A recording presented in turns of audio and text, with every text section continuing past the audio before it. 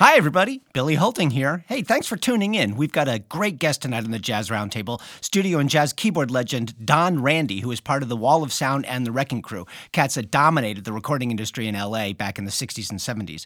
And even if you don't know their names, you've heard them on countless hit records. Well, Don tells us stories about so many artists he played for, including Elvis, Nancy Sinatra, Frank Zappa, and the Beach Boys. And he also talks about the great producers back in the day, including Phil Spector, Brian Wilson, and Jerry Fuller. And of course, he plays for us as well. I'm sure you're going to dig it. As always, the Jazz Roundtable is recorded in front of a live internet audience. I've edited a bit from the original show, taking out the reading of chat room comments and tip shoutouts. They don't work so well in the podcast format, but everything else is there from the live show. The shows are free, but if you'd like to leave us a little something in the tip jar, I explain how to do that during the show. But please note that live@0bpm.com is spelled live ATZEROBPM.com. We always love it if you subscribe and leave a review, as they really help us spread the word. And I want to make the show better, and you can help if you just please send any ideas to podcast@live@ZEROBPM.com. That is podcast@live@ZEROBPM.com. Thank you, and have fun listening. Welcome to the Jazz Roundtable, brought to you by Live at 0BPM, with your host, Grammy Award-winning percussionist and mallet player, Billy Holting. Tonight's guest, Don Randi. If you care to donate, click on the donate/tip jar link in the description or on our website at live@0bpm.com/tip jar. You can also tip on Venmo at ZEROBPM. And now, let's get to the music with your host, Billy Holting.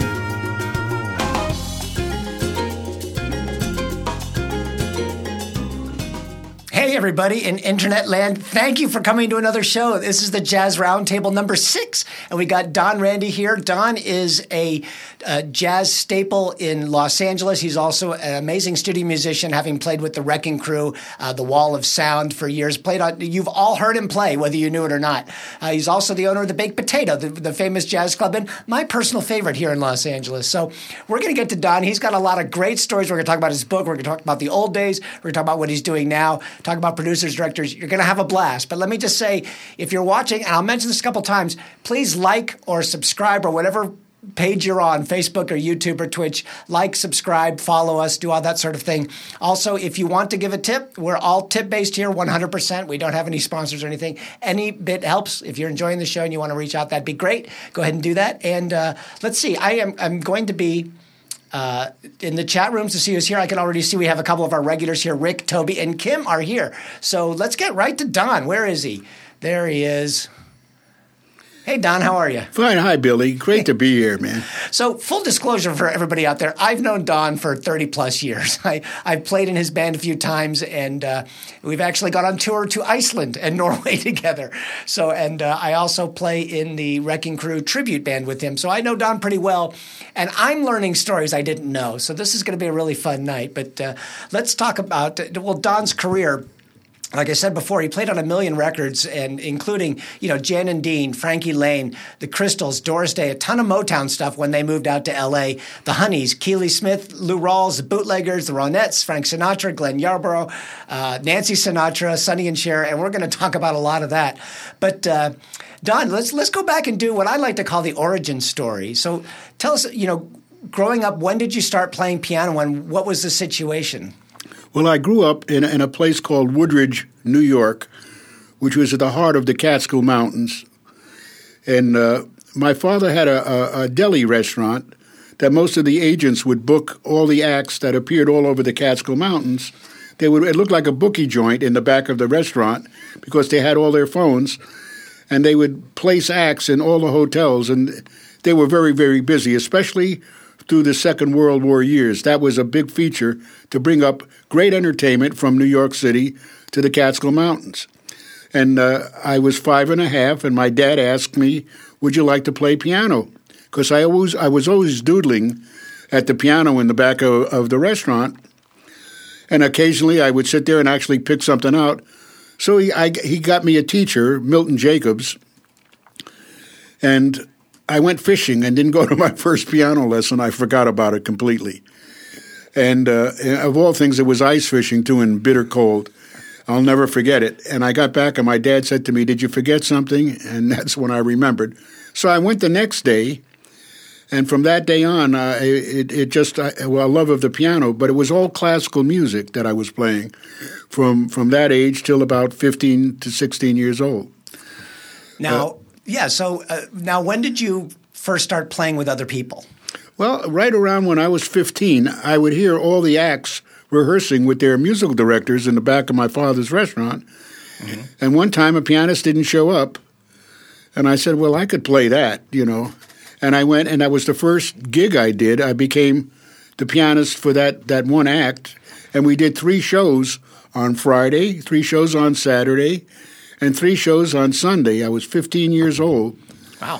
And I just loved what I was doing. It was fun playing live, which is something I've always loved doing, and having to play with bands, because all the hotels had bands. And here was this 15-year-old kid playing with all these guys from New York. They were all in pit bands that worked all the Broadway shows. Well, you had a good story about your first jam session that you showed up to. Which one? You told me a story about the first one you showed up to, and you didn't really know. You had no idea what to do. Absolutely. I was. Thanks for making me remember. I was working for a record distributing company called California Records, mm-hmm. and they had all the East Coast jazz and all the West Coast jazz. I was, I think, 18 years old or 19 years old at that point, and I kept listening to the greatest artists. Miles Davis, Sonny Coltrane, and then on the East Coast, that was from the East Coast. On the West Coast, there was great piano players. Hampton Hawes and Pete Jolly, and they had the Lighthouse All-Stars, and they were all. So I got to both worlds all day long while I was a stock boy. And one of the guys that worked there used to go to jam sessions. He says, "Why don't you come to one with me?" So we went to one at a place called Marianne's Surf Club, which was at 6th Street and Western Avenue. Actually, it was a block from Western Avenue, and it was a great jazz club. And on Sundays, they'd had open jam sessions, and they forced me to get up there and try and play. And I couldn't even play a blues at that point. And I just sat there, but I just loved the thrill of hearing a drummer take a fill and the bass player. And I said, this is where I'm going to end up, And I knew it right from that. I just loved it. And I listened to so much music, and then I started to play it little by little, but little by little. And the woman asked me if I would like to have the gig at Marianne's Surf Club. Oh, wow. And she had a wonderfully tuned, every week, a great baby grand piano. So I had a trio, my first trio, Don Randi Trio. And we played there, and little by little, somebody on the Sunset Strip said they heard me and told a club owner out of a club called Sherry's, where Hampton Hawes played and Pete Jolly played and Stu Williams, a lot of great Marty Page. Marty Page worked Sunday nights with a great bass player by the name of Joe Mondragon, mm-hmm. both monster musicians. And they had to go on tour, so he said, "Would you like to play the off night?" I said, okay. He asked the club owner if I was working on Sunday because he knew her, Marianne. She said, sure. So we ended up playing the off nights at Sherry's. Only the first 2 weeks was with a duo. He couldn't have a trio. They just had bass player, piano. And I told him, I said, I can't do this anymore because I have to have a trio. Mm-hmm. So we figured it out, and we made it for a trio in that little area behind the piano bar. And it was an exciting time because he then asked me if I wanted to play there 5 nights or 6 nights a week. And that's when I had to leave the other gig. Right. And I finally did leave the other gig and got a gig with Pat. And what's really interesting is Pat was a union house, so we had to join the union. We joined the Musicians Union way back then. And I have been in the union ever since. That's great. But can you imagine a club owner paying that a union scale and wow. paying the pension and the health and welfare? And this was, I didn't know about it, but he did. And we were there from 1957 almost till 1970. Wow. Because you moved to L.A. in 54, right? Right, 1954. 17. But now let's go back a little bit before that. Tell us about your very first gig ever. My very first gig ever. With the boxer. I was 15 years old, and one of my teachers, Irving Hertz, was an amazing musician, one of the great pianists of all time, but also a great arranger and great teacher of music. And he wasn't feeling very well. I didn't know that he was sick at that time. And he said, you had to help me out at the sports banquet. He says, they're having a sports banquet for all the teams at this hotel. They've donated it. And Rocky Marciano was going to be there. I said, wow, what am I going to do? Thank you for inviting me. He says, you're going to play the piano for Rocky Marciano. Otherwise, he won't do the sports banquet. I said, well, what is he going to do, dance or what? No, he says he's a singer. So here I am, and I'm a big fight fan, and so is my dad. So here I get to meet Rocky Marciano, the nicest guy in the world, and we rehearse. He had like an Irish tenor voice. Here's this big, tough guy, but his voice was really high, and I forget the songs we did. He did one Irish tune and one kind of like an Italian song, but they both were like, the high tenors. And so that was my first gig, playing for Rocky Marciano. Pretty wild, actually. That's great. And then you moved out to L.A., like I said, in 1954. 54, and you went to school out here, and you told us about the job. You were working at a record store, and that's where you really got exposed to jazz and listening to it. So moving forward, how did you go from that to start getting the session calls? Who did you meet? Let me just go back for a second. Oh, okay. My dad, in his restaurant, he had the first outdoor speakers in front of the restaurant. And he was a big Nat King Cole fan. And most people don't realize it. He was an incredible pianist at the same time. And then, of course, Art Tatum and Oscar Peterson, they all came. But the first guy I got to listen to was Nat King Cole, which I thought was pretty wild. And I was a fan and still am to this very day. But when we came to California, I had to go to school. I was 17 and a half, and everybody at the L.A. Conservatory was on the GI Bill.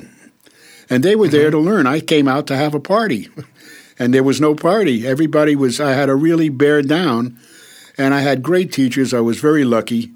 And that's where I went to school, and then I went to City College, and then I went to SC for a minute, to pick up special classes. But that was all 1954, 55, 56. Okay. And then, so you're playing at Marianne's and at the other clubs, and so how did you start getting called to do recordings? And what was the recording scene like in L.A. at that time? Well, it was just starting. I mean, it was already there, but I wasn't part of it. Mm-hmm. There were studio musicians that were doing sessions, We later called them the Suits guys because everybody showed up. There was no smoking. Everybody had shirt and ties on, sport jackets. And that's the way it was in the very beginning.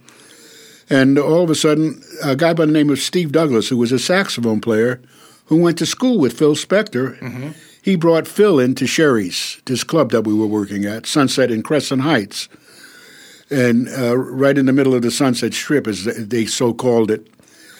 And he liked what I was playing, and he was very knowledgeable about jazz, and he and I became friends almost instantly.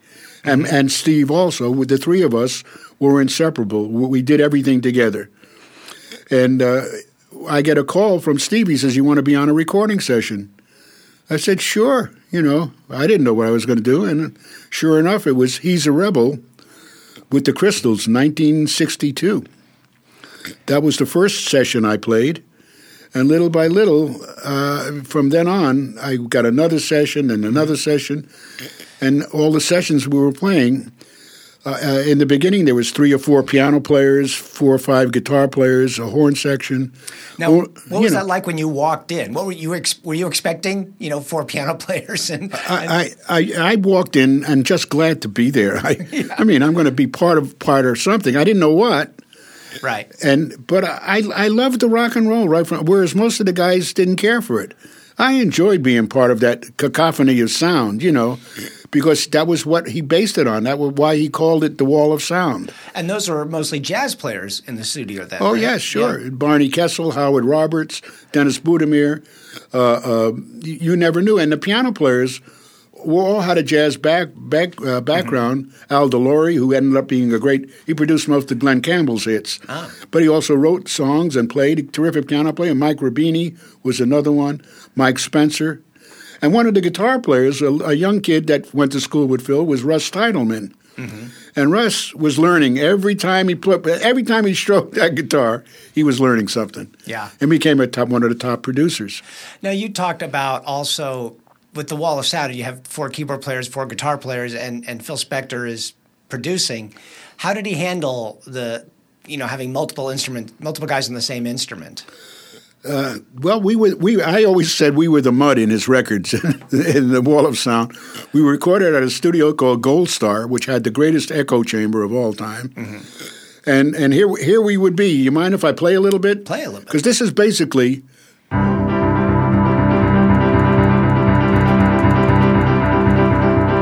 Met him on a Saturday to do run run, to do run run run, to do. That was the do run run. Yeah.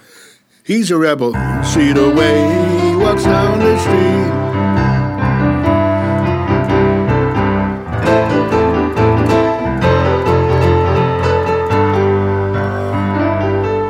And on that part, those are called rolling eighths. Mm-hmm. So now you got to imagine me playing maybe here, somebody else playing here, somebody playing here. So he spread out.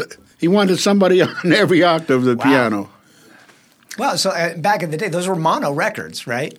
And that's right. Yeah, so you couldn't multi-track. So instead of having you play 4 different parts, you just got 4 different guys to play one. And he had to hire guys that were capable of not making mistakes, and keep doing. And it was very tedious because he never did anything in 2 hours. Yeah. Except one album we did, my favorite album of all time. It was the Christmas album we did with all the Christmas songs, with all the artists. It was so much fun doing. And that one we kind of went quicker on. Mm-hmm. But that's one of the great Christmas albums of all time. Now, how did he handle the guitar players? Phil knew the guitar players pretty well, right? He did. He studied guitar. Ah. And he could go to a guitar player and say, can you do it on this fret? And could you play it on this fret? And like to Tommy Tedesco, could you put a capo on? I want an open sound out of your guitar. And he would spread it out the same way he did the pianos, the guitars. Wow. And, and then Russ Teidelman, who was just starting out at that point, was a straight rhythm player, up and down, the up and down chunks. It was a lot of fun, actually. We couldn't hear everything because we were doing our own part. But when you'd go in and listen, you'd hear all this stuff coming together on one track. Yeah. 15 IPS. That's crazy to think that was all on one mono track. Yes, yeah. That was the sound. Now, how about the transition from the Wall of Sound to the Wrecking Crew? Well, there were so many great. I was so lucky to be amongst the. Ray Johnson was one of the piano. Plas Johnson's brother. A guy by the name of Gene Garth. Lincoln Mayorga came on a little later on. Mike Melvoin. Joe Sample. Larry Knechtel, one of the great piano. Larry Knechtel played one of the greatest piano parts of all time on Bridge Over Troubled Water. That's Larry Knechtel that plays the piano on that. That song is nothing without that piano play part. It's one of the great piano play. I see on a record, but we all worked together, and we all played together, and there was enough work in those days for 10 of us, and everybody was busy. Yeah. And nobody got in anybody's way. Nobody had an ego. If they asked me to play like Floyd Kramer, I knew what they wanted because I didn't only listen to one station. Right. I listened to all the stations. If it was country, rock and roll, jazz, whatever it was, I was able to do that. So I didn't get, if they wanted more like Ray Charles, I knew it.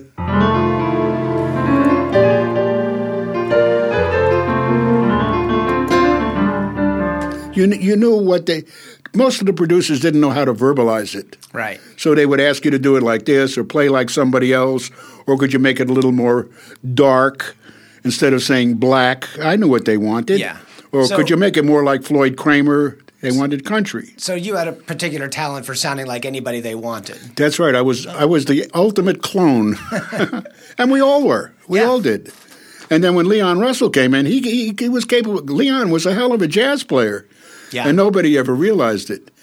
And Leon would sub for me at my gig at Sherry so I could do record dates when he first came from Oklahoma. Well, I think I have a photo of Leon Russell, don't I? Yeah, you do. There's the three of us here. Yeah, there you go. There's Leon and I and Al DeLore. That's Don in the middle of the piano, and to his right, your left. Right. That's Leon. Yeah. And then who's the guitar player next to you? The piano player is Al DeLore. Great piano player and great writer and producer. Very cool. Yeah, I was hoping to get more photos, but I'll tell you what. We'll just do a little blurb about this now. I have the book. Yes. You've heard these hands. I have a graphic of it. Let me get that up there because it's a little easier to see. But, the subtitle is From the Wall of Sounds of the Wrecking Crew and Other Incredible Stories by Don Randi and Nish. Hi, Nish, if you're watching. She helped you write the book. But, it's one of those things that if you just look at the chapter names, it's either act or producer, one after another. It's truly an incredible book. And there's going to be more stories in here. So if you like the ones you hear tonight, pick up the book. It's wherever you can buy books these days. Yeah, so sure. That's very cool. And it was fun doing. A girl who came into the baked potato quite often, and I think you might know her, Karen Nishimura. Oh, yeah.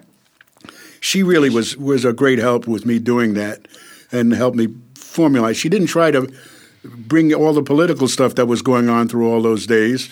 She just made it the story of the music, which was wonderful, It really helped me because that's what I wanted it to be about. There was so many variety, so many different producers, the different styles of producing. Phil, you would be in all day long on one song.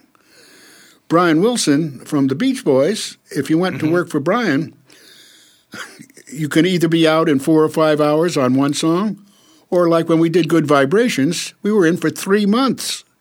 We'd leave, come back, leave, come back, leave, come back. Was that to do the album or to do the song? That was the song. Wow.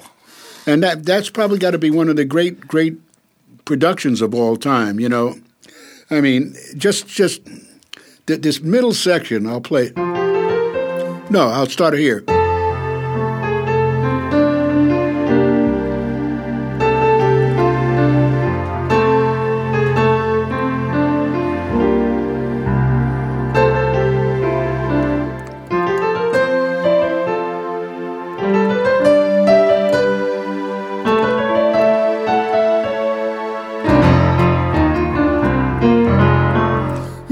Good Vibrations went on and on and on.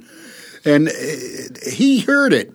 He knew what he wanted wherever he was. There's a section in that song. There's a low organ thing where I played organ on it. I think it might have been a low B flat. And that's all it was. He told the rest of the guys in the band, go out, I just need Don. Now, he can't see me in the studio.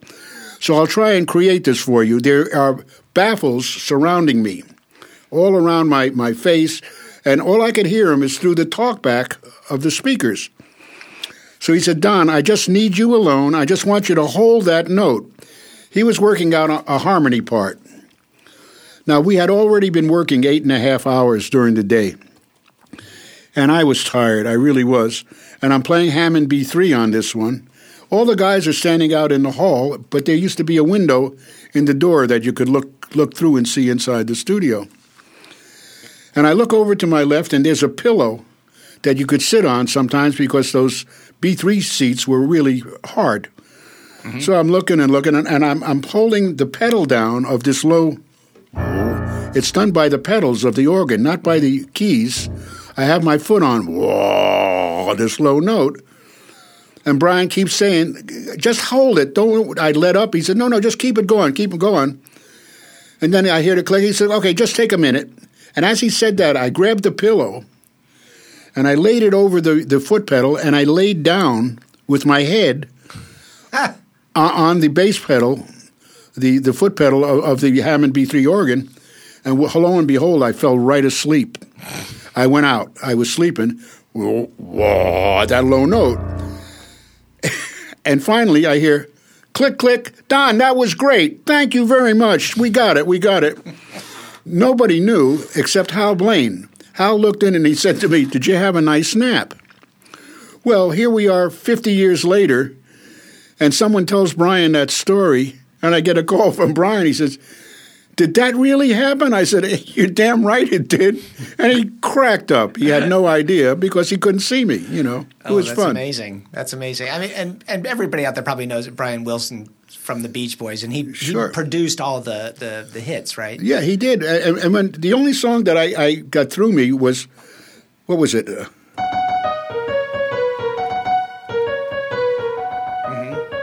Help Me, Rhonda. Yeah.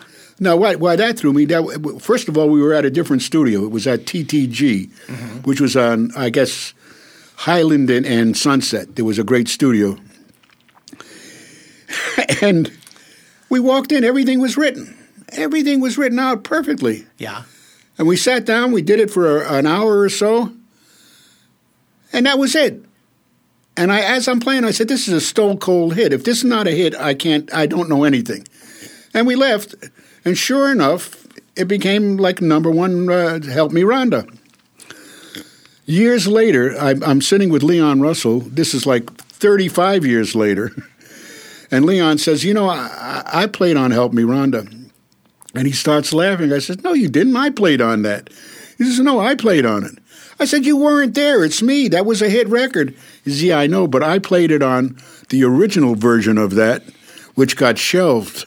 I said, what are you talking about? He said, we did it 4 years before that record. Wow. And I had no idea. Eddie Taduri is out there, and he's saying Don is one of my heroes, which is great. And he said that Good Vibrations was his favorite tune to play every night on tour with the guys in 73 to 74. Yeah. Ricky Fattar and I played double drums, and that song was more powerful than any other in the set. So that's cool. That's great. Now, you have a new album. Well, not so new. It's not your newest, but you have an album out called Good Jazzy Vibrations. Yes. Yeah, we did as many of the Beach Boy tunes as we could in an album. And that's with the cats that play with you at the Baked Potato. That's right, yeah. So, and we're going to talk about the Baked Potato a little bit because it's like the iconic jazz club in Los Angeles. It's been here forever. Let's see, and Derek Zimmerman is here, and he says, "Hi, Don." Yeah. Derek used to play in your band. I went to college with Derek. He was part of the Northridge crew, and so yeah, it's fun. We got some. Speaking of Northridge, half of my bands over the years I've been from there. Yeah, drummers and percussionists came from Northridge. That's right. Let's take a break from the stories for a second. Don, do you want to play a piece for us? A piece of what? Ba-dum-bum. I'll tell you what I'll play. Okay. I had an album, the only hit album I ever had, called Mexican Pearls. Right. And it was produced by Tutti Camarata. And the arrangement is mine and Jack Nitschy's and Ray Pullman's. We all got together on it. And he said, I want you to go home and write a song. It's time for a Latin song. I want it to have a Latin flavor, almost mariachi. I said, what are you talking about? I hate mariachi music. He says, no, you're going to like it. He says, listen to it and listen to the meaning of it. I said, okay, he's paying for the date. He's paying for me to do an album. Right. So I take 5 albums home and I listen to it. And before I leave the studio, he says, just think of maybe Dwayne Eddy's simple style guitar, or perhaps make it so that anybody can play the melody with one finger. Mm. And that's what I wrote. I wrote a song called Mexican Pearls. Okay.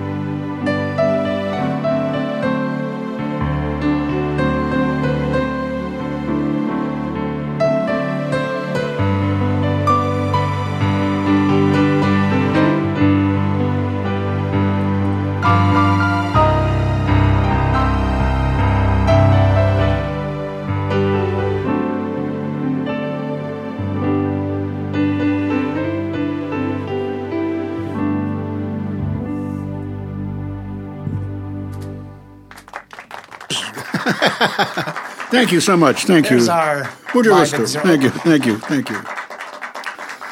There's our live at Zero Beats crowd. They love you guys. Okay, so Rick Converse had a question. Sure. Were you ever on the TAMI show with the Wrecking Crew guys? Probably. We did, the big one we did was the TNT show that Phil Spector produced. But I'm not sure about that other one. The TNT one had loads of artists on it. Petula Clark, Sunshine Superman. Donovan was on that one. I got a big kick out of him and enjoyed it working with him. But April and Nino, April and Nino, they had a big hit record at that time. And that was just when Sonny and Cher was just getting started right after that. Sonny was Phil Spector's promo man. Really? He did all the promotion. He used to walk around with a wad of money. That, in those days, payola was legal. Yeah. It was illegal, but everybody did it, And he would pay the disc jockeys, play my records. Now, you've got let's do some stories here real quick. Because you've got Sonny and Cher story. We were talking about guys that played identifiable licks that they just came up with in the studio. Yeah. And that are like signature sounds from an album. And you've got several of those. But you told me one about I've Got You. I've Got You, Babe? Yeah. That's fun because I had played on the original, and on the original, there's an oboe.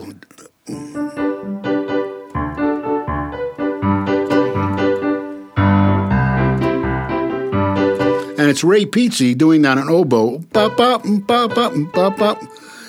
I had a DX7 that had a great oboe sound, and I get a call for a date on some film. And they couldn't afford, they knew I was going to be playing the other parts, so they gave me a double for playing the oboe part on that record on the synthesizer. It was a DX7, actually, when they first came out. So I get to play that on that record. But we did I Got You, Babe in San Francisco with a gigantic rock and roll band that had 3 drummers in it. I mean, and at the Cow Palace to 16,000 kids. And it was one of the most amazing shows because that was the first time the Righteous Brothers was on a big show. And the Animals was on that show. And it was pretty fun. But you couldn't hear anything. I mean, the kids were screaming so loud. Wow. That it was so. Of course, there's 2 changes, and if you get turned around, you're never going to get it together, and that's what happened. That's cool. And all of a sudden, Sonny stops in the middle and says, "What's going on? What's going on?" So now you also played something on a Linda Ronstadt album. Oh yeah, that was so much fun. That album. That was the Stone Ponies, and it was Sound of a Different Drum, which became a big monster hit for them. But when I walked into the session, there was this beautiful harpsichord sitting there, and I said to Nick Venet, the producer, "Who's playing that?" He said, "Well, you are." And I said, "Oh, my gosh." So I said, "Okay." And I don't know what the song is. I don't see. All I can think of is here's going to be something really hard that's going to be written out, and I got to really – this is not a chord sheet thing. This is a harpsichord. All I can think of is Bach. So we start – we did another song first, and then they passed out the music for Sound of a Different Drum, which is written, incidentally, by Mike Nesmith. And I look at it, and I'm looking, and all I see is chord charts. It's all a chord sheet. And when it comes to a solo on a harpsichord, it says, rock and roll Bach style. And I said, oh, my God. So they wanted me to play like...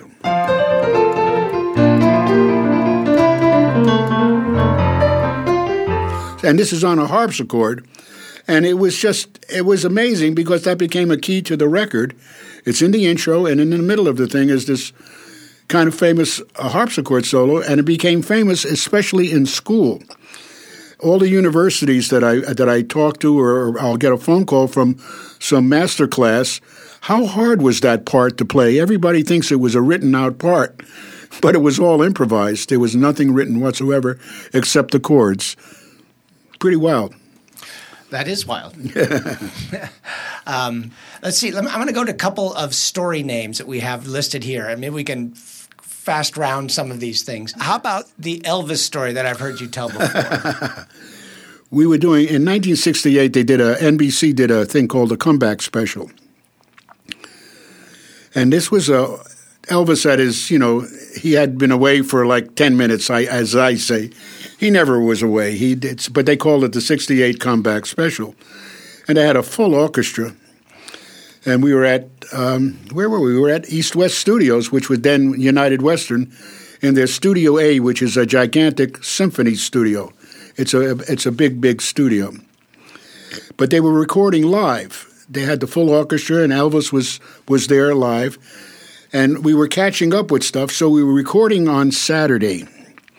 Now, Saturday means you get time and a half for NBC for television. And what you don't want to do is go past midnight. Because if you go past midnight, it's what they call golden time. Then you don't have to work the rest of the month when you do that. So he was having a problem hearing something. He couldn't hear it, and we kept going by. It was on Jailhouse Rock. He had this little 8-second cue, and we did another song and came back to it. He just couldn't hear this cue, and we had been working from the afternoon, from 12 till now. It's almost midnight. It's about 11:30. And Elvis says, Don, he comes over and sits down. He says, I just can't hear this. And he hands me his phones, and I put the phones on, and in his mix was the whole orchestra. And it was driving him crazy because it was really a rough mix. He couldn't find his cue to come in for the. I said, well, just a second. I said, go back to the booth. And I said, I'm going to hold on to your phones for a second. And I went back and forth inside, and first I had him take the strings off. Then I had him take this off. Then I had to take him the horns off. And I took the girls off. They had girl singers with them. And then I went over, I said, how is this? He said, maybe I just have a little more of the rhythm section. And I said, give him more of it. Now it's 11:45. And time is running out. It gets to about 10 minutes to 12. And the floor manager for NBC walks over to Elvis as he's standing with me.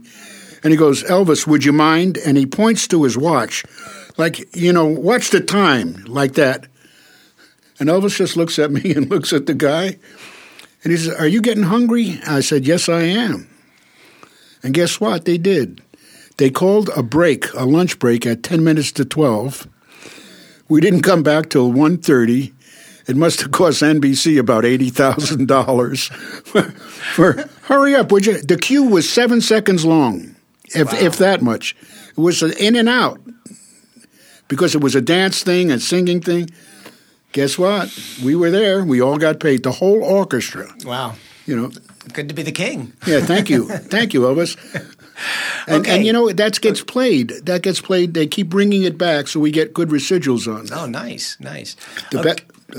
Okay. The Nancy Sinatra, these boots are made for walking. Yes, they sure are.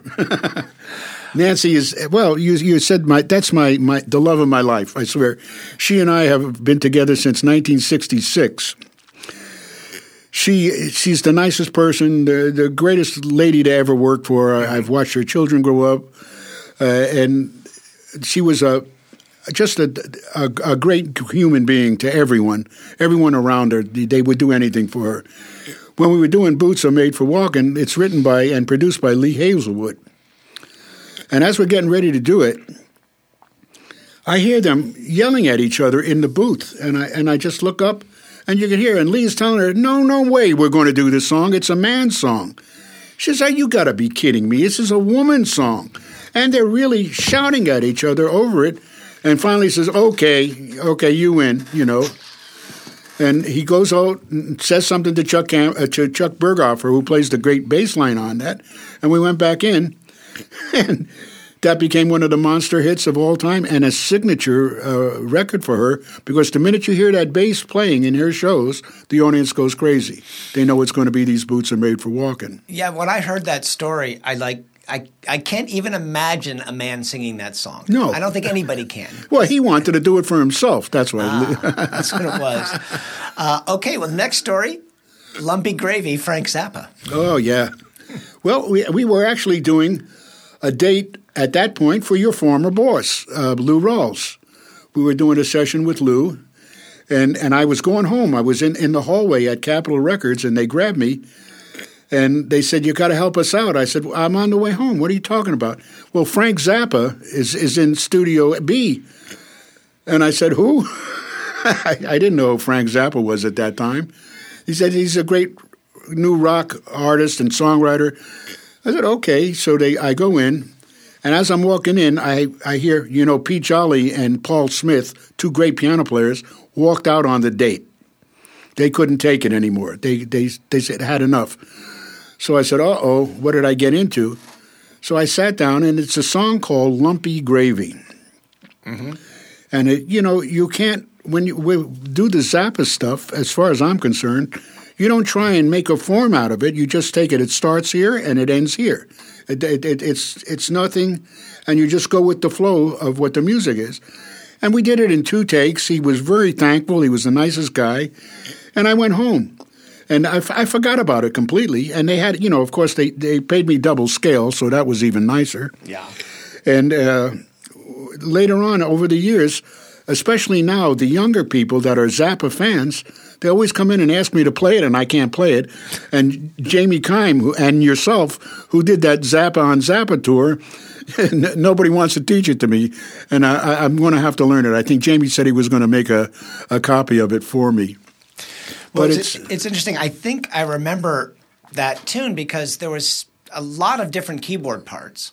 Yes, there were. And we had the benefit of getting individual tracks. And so I had the mallet parts on my track, but I remember the keyboard player saying, "Well, you'd never be able to pick out this line by listening to the whole thing." So they were really grateful to have all the parts. Yeah, Jamie should get you a copy of that. So that's cool. It was pretty amazing. That was the beauty of recording in all those days because it was live. Yeah. I didn't go in a room by myself. Mm-hmm. I didn't have to do it, and then if you make a mistake then you would redo it. Today, if I went in that same room, if I was in a room by myself and I made a mistake, they'd say, "Keep on going," because you did it right 3 other times, and then they cut and paste. It's just so different. Well, yeah, I listened to these old albums, the Righteous Brothers or whoever, and it's just amazing to me. It's like they just all played the track. There was none of this, I made a mistake, go back and edit and all that sort of stuff. That's pretty incredible, especially when you look at the Wall of Sound with the 600 guys in a room. Let me see if I can find that picture. Here's a picture from the studio. Yeah, that picture you're showing there is when we were the Wrecking Crew. Okay. We were the Wall of Sound, and now we were becoming the Wrecking Crew. And the Wrecking Crew, I'm in the very, very corner. I'm cut off, right, sitting next to Leon. Oh, I right. think. You're way on the left of the photo. Yes, yeah. Piano. But that's a great bass player and guitar player. To the right is Ray Pullman, and there's Lyle Ritz is in that too, and Hal Blaine, of course, is at the drums. But that transition when they started calling us the Wrecking Crew, it basically was because all the guys that were in the suits all those years. Mm-hmm. Were kind of getting aced out because here we were. Most of the guys smoked in those studios. They came loosely dressed. They didn't, they weren't worried about that. And we were accused of those guys are going to wreck the business. And that's how we started being the Wrecking Crew. That's a great name. So, hey, I think it's time for you to play a little bit more. You got another song for us? Let's see. What can I play?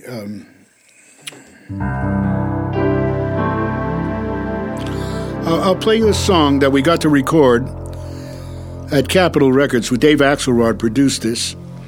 And it's written by Lalo Schifrin. It's the theme from The Fox. Mm.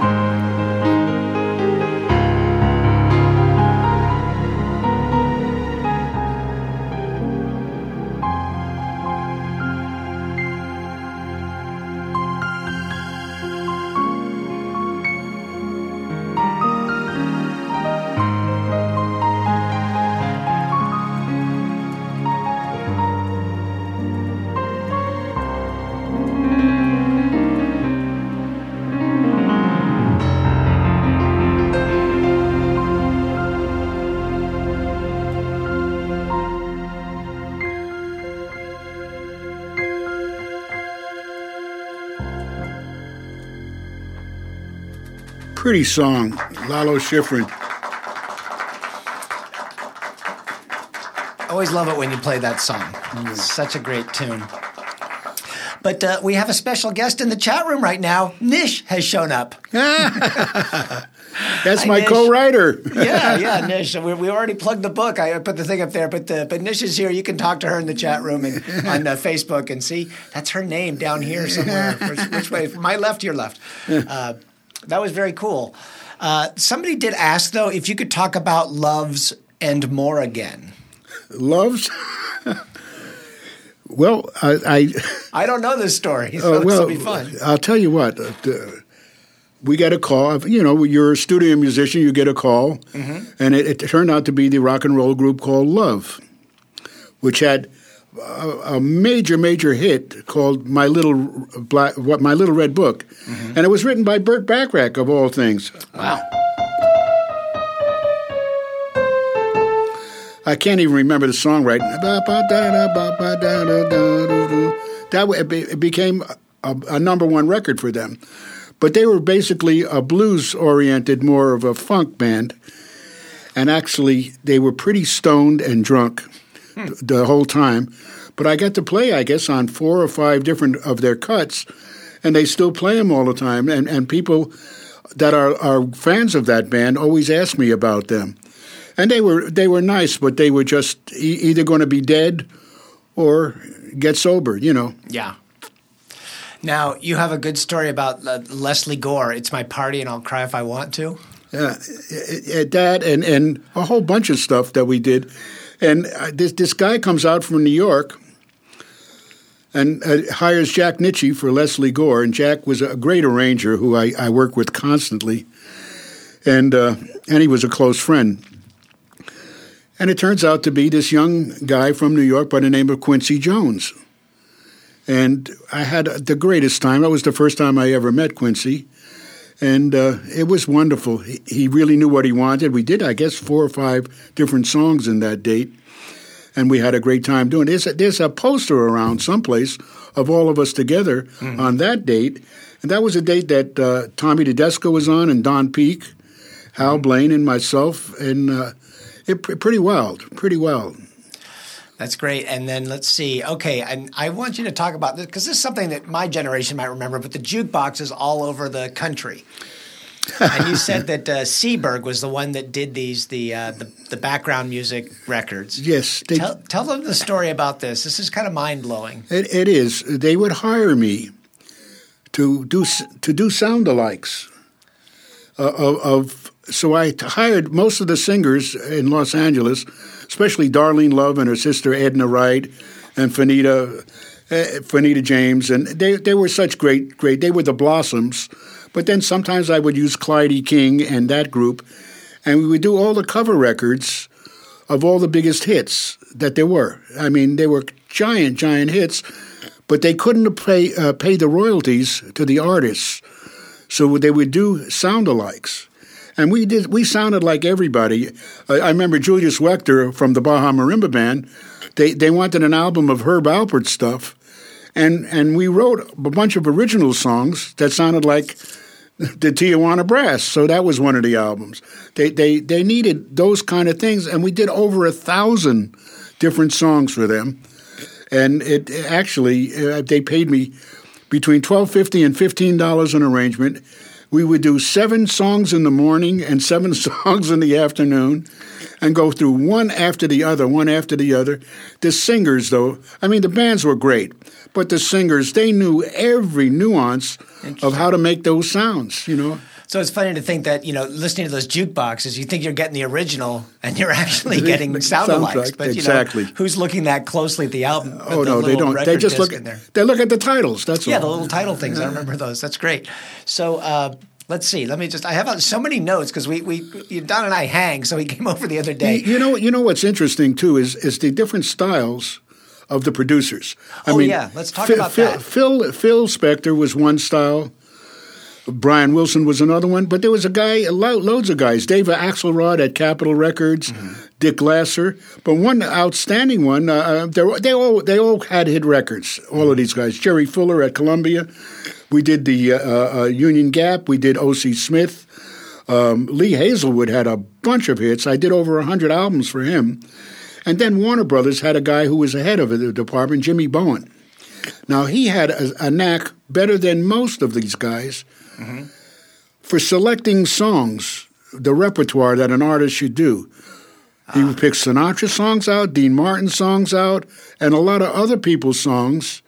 And he had that knack of knowing what song an artist should sing. You know, Everybody Loves Somebody Sometime. I mean, he picked that out. That was written by Dean's piano player, incidentally. And all these different songs. And it was always so much fun because he had the best artists that was signed to Warner Reprise. So you got to work with all those guys. We did Candyman. Oh, yeah? We did Candyman in Las Vegas. It was after Sammy Davis's show. It was Sammy's biggest record. Yeah. And it was at midnight in a studio that was right next to a railroad track, and the trains would come in at night. And you'd have to stop for the train to go by because everything would be bouncing. You could really that's funny. But the sound was good in there. But we did Candyman there, and when we started at midnight, there were no charts. It was all the charts were written by H.B. Barnum, and he had fallen asleep, and nobody gave him a wake-up call till 2 o'clock in the morning, and then he showed up. So we sat around for 2 hours. That's great. But we got that we did 4 tunes that night till 6 in the morning, and Candyman was one of them. Wow. That's amazing. Yeah. And then how about the Righteous Brothers? Oh, how about them? I've known them a long time. I used to know them from Orange County. Wow. You know, their first record they had a big record version of Little Latin Loopy Loo. And then Phil Spector heard him and said, boy, I got to get these guys. And he did. He had them for I guess a couple of years. We did quite a few records. And then they left him and went with MGM Records, which was good for me because they still hired me, you know. And You've Lost That Love and Feeling is probably one of the great songs of all time. Unchained Melody I call that the mistake song because Phil asked Bobby to sing one alone and Bill to sing one alone, which was a big mistake. The egos were just enough to break up that band. And eventually it did, and then they got back together again. That would have never happened, I firmly believe, if they never would have sung alone. They could have done it on stage, but not on recording, you know.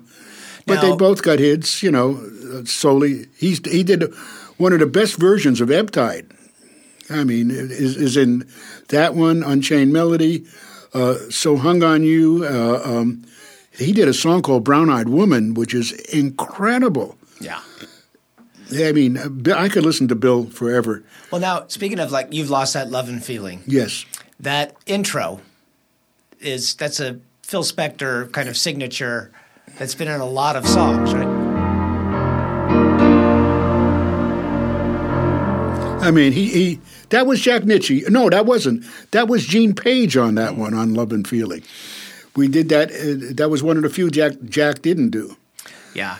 And now to talk about the producers, but you showed me earlier that I think it was Phil Spector that had a signature intro that was at so many parts of so many tunes. Oh, well, the drum beat with Hal.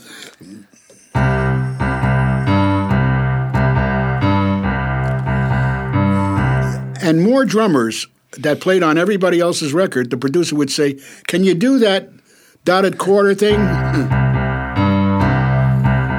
And bash on 4, you know. And that was on so many records. I mean, see the way he walks down this.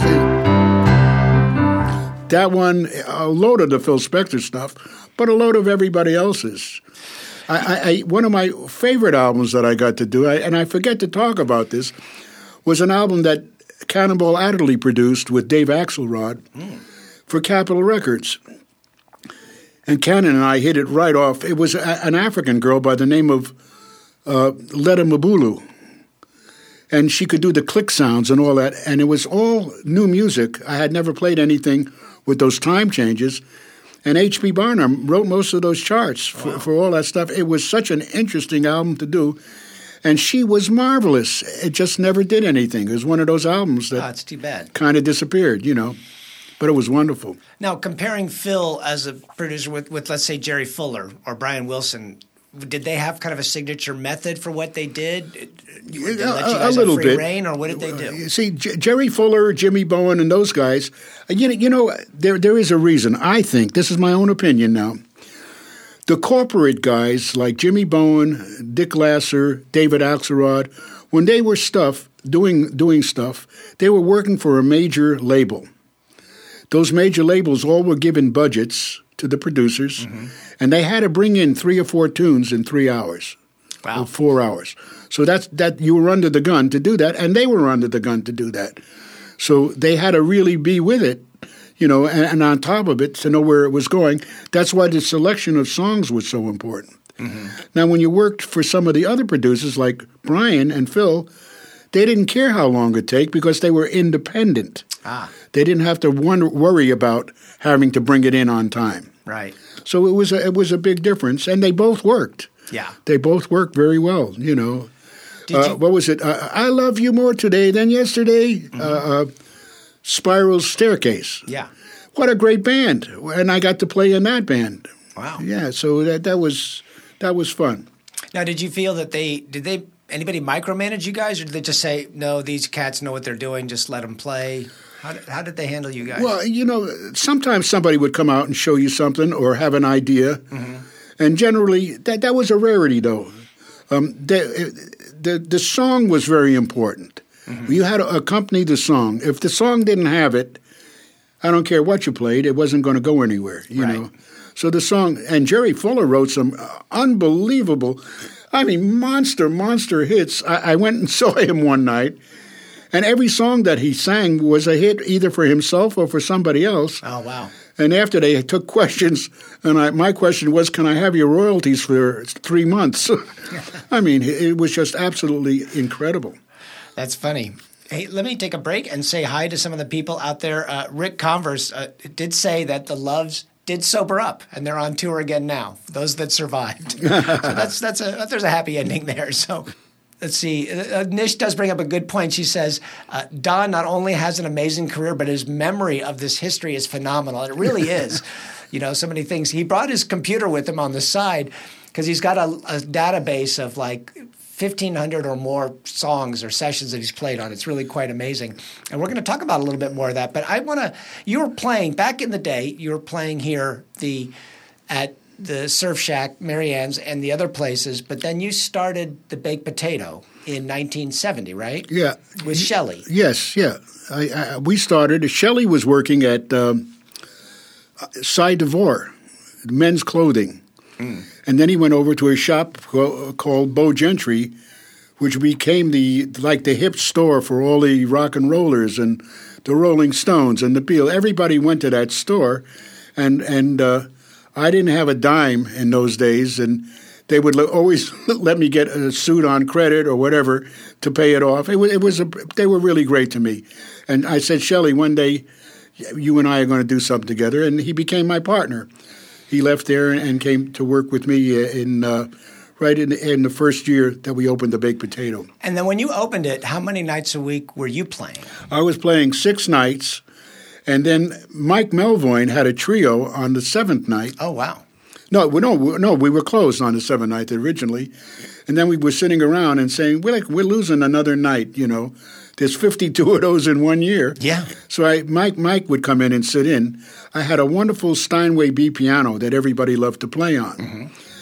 And so it was attractive because Keith Albright, the piano tuner who did all the studios, would tune that piano constantly.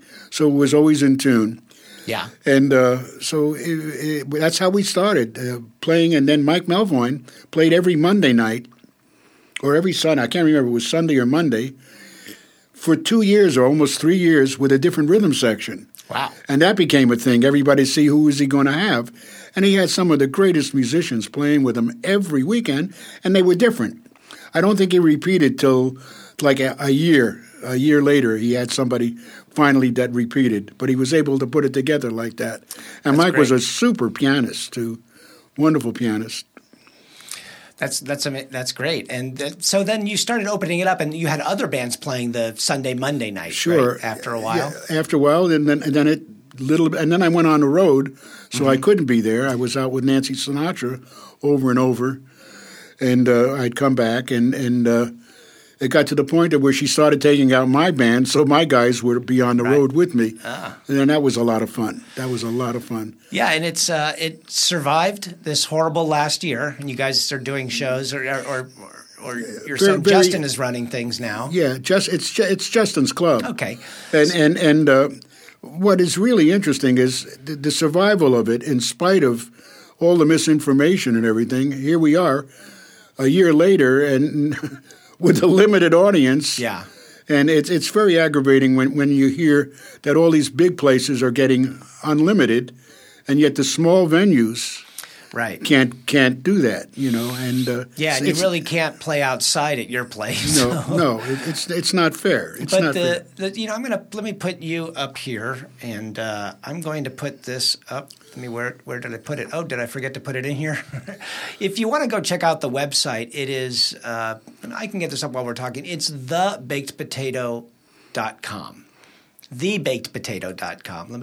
I can do this. Trust me. I do so many things simultaneously.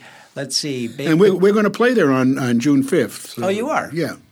Let's see if I can get the magic. There it is. So thebakedpotato.com. Go there and check it out, because Justin has really done an amazing job booking the bands in the past so many years. And it's just a killer lineup night after night after night. And I'm even saying that because, we have shows on every Thursday, and they have people on Thursdays as well. But if you can get out and support live music, that was the whole premise, the start of this show. The live music show was to support live music, where we could have people play in a safe environment and broadcast it to people elsewhere. And it's been a lot of fun. But the Baked Potato is still, and I'm not just saying that because I played there a billion times, but it really is a fantastic club, just iconic in the LA music scene.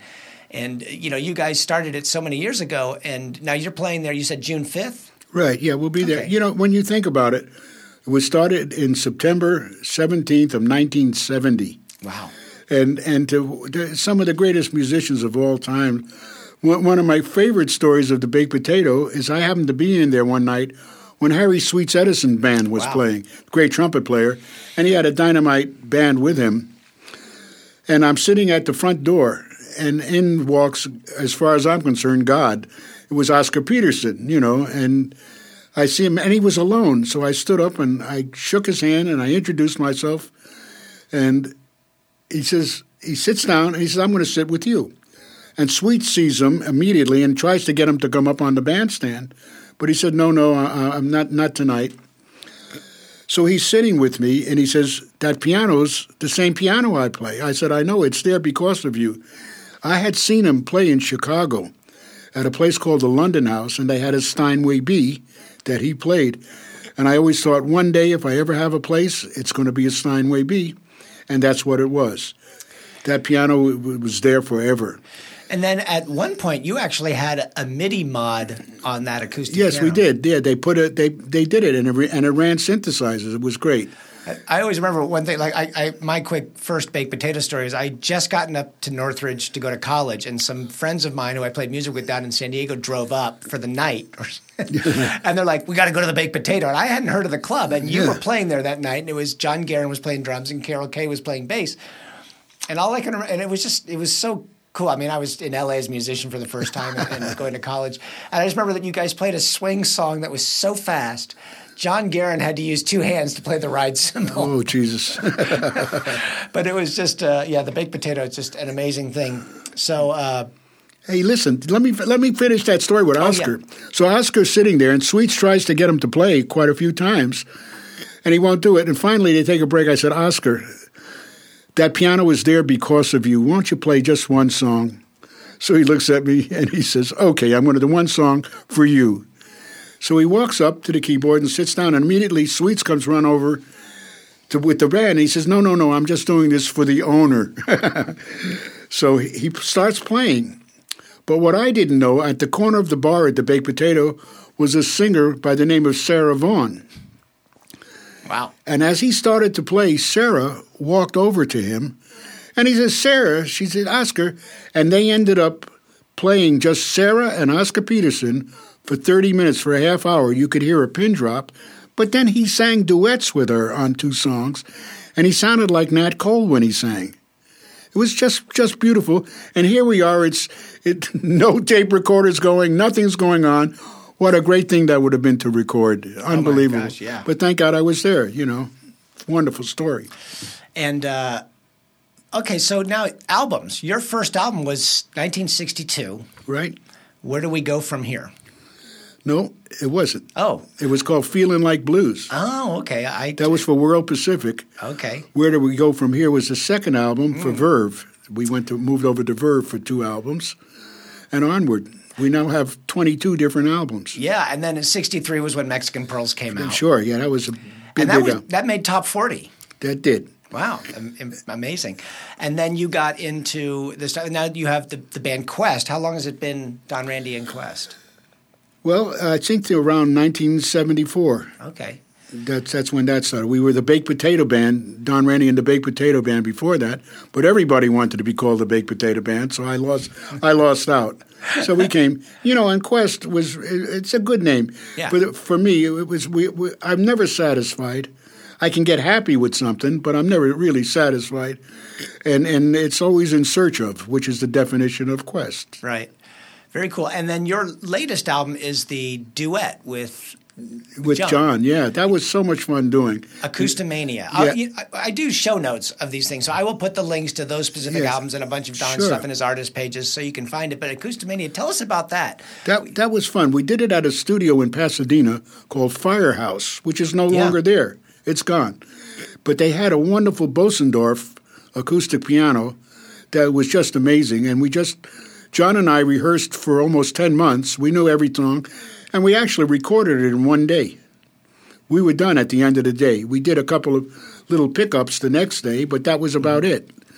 It was wonderful. And Damon Tedesco, Denny's brother, was the engineer of that. Wow. Pretty wild. That album was so much fun doing because it's all original music, too, that we wrote for the album. Yeah, it's really a cool album. So, well, just so you know, people in the chat room are talking about their favorite shows at the Baked Potato. Yeah. Okay, well, I think we're going to come close to the end. I still have so many notes of things we talked to.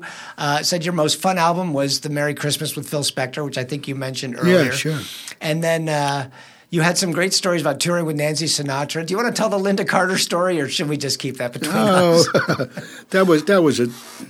She was so wonderful to work for, but her husband was a moron. So what can I tell you? As will happen sometimes with the managers. So I guess the last story I want you to tell, and I know this story because you guys do a Wrecking Crew reunion tribute to Glenn Campbell, who was originally one of the guitar players with you guys. Oh, he was amazing. Glenn, we all knew he could sing because we would do demos. They were called 2 for 25. We would do them in Studio B at Gold Star, and Leon Russell and I would do a lot of them, some of the other guys. But the songwriter got us for an hour, and they could get 2 songs. They had to do it, and then somebody else. And we did it like one day a week for a while, I think on a Saturday or a Sunday. But Glenn sang all those demos for those songs. I'd say he sang 80% of them for the songwriters. Wow. And so those demos were better than they ended up being original records. I mean, they were just amazing. And he would learn so fast. Unbelievable. We called them elephant ears. Yeah, because he didn't read music, did he? No, not at all. But he heard music quicker than any of us. Right. That's.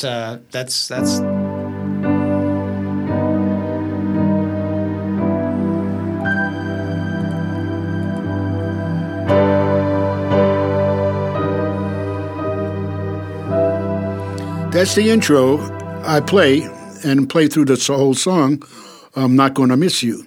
Yeah. Which is the very last thing I got to do with Glenn. And he and I sat across from each other, and he didn't even know who I was. And we had worked together all those years. I get choked up even talking about it now. I sat there crying and playing the song with him.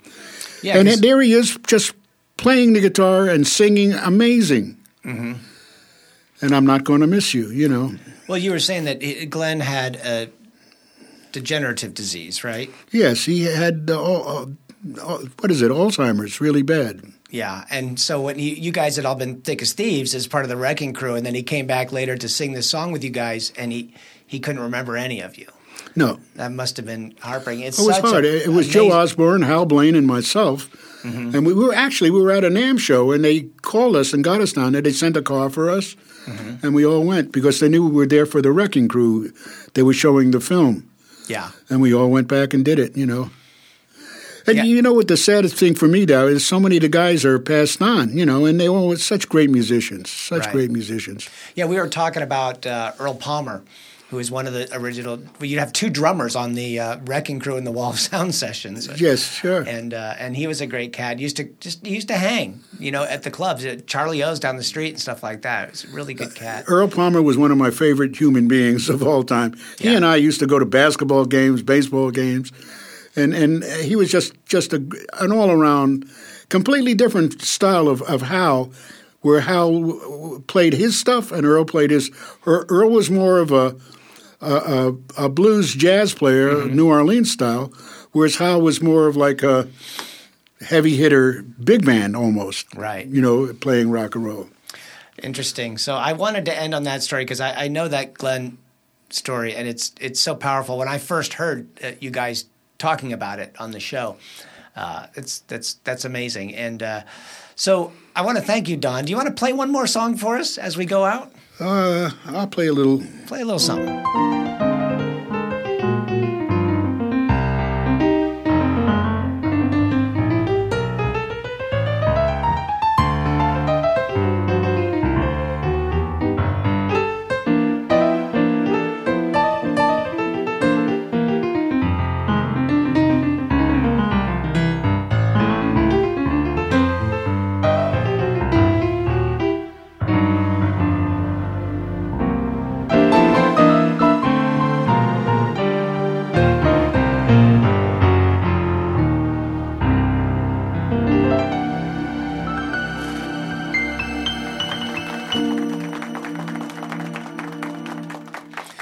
Thank you, Don. It's been a pleasure. It has been so much fun, and there's so many great comments in the chat rooms about this. Toby sums it up and just says, Don, thank you for bringing us joy all these years. Oh, so, that's lovely. We'll have to have you come back and bring some of the other cats from the Wrecking Crew, and just you guys can tell more stories that we don't know and haven't been printed yet. Sure. That would be wonderful.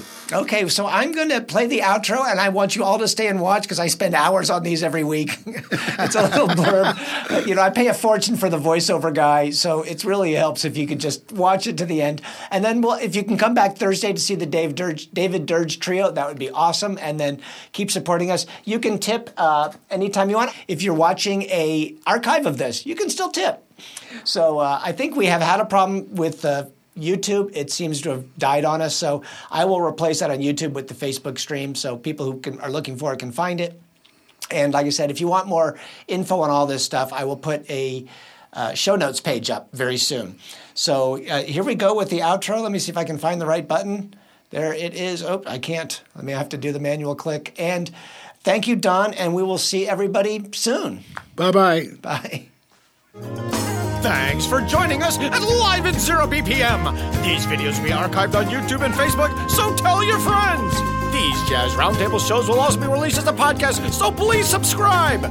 Coming up on Tuesday, June 1st, it's the Jazz Roundtable number 7, Composer Night, featuring some of LA's best big band composers. Showtime, 7 to 8 p.m. Pacific Daylight Time.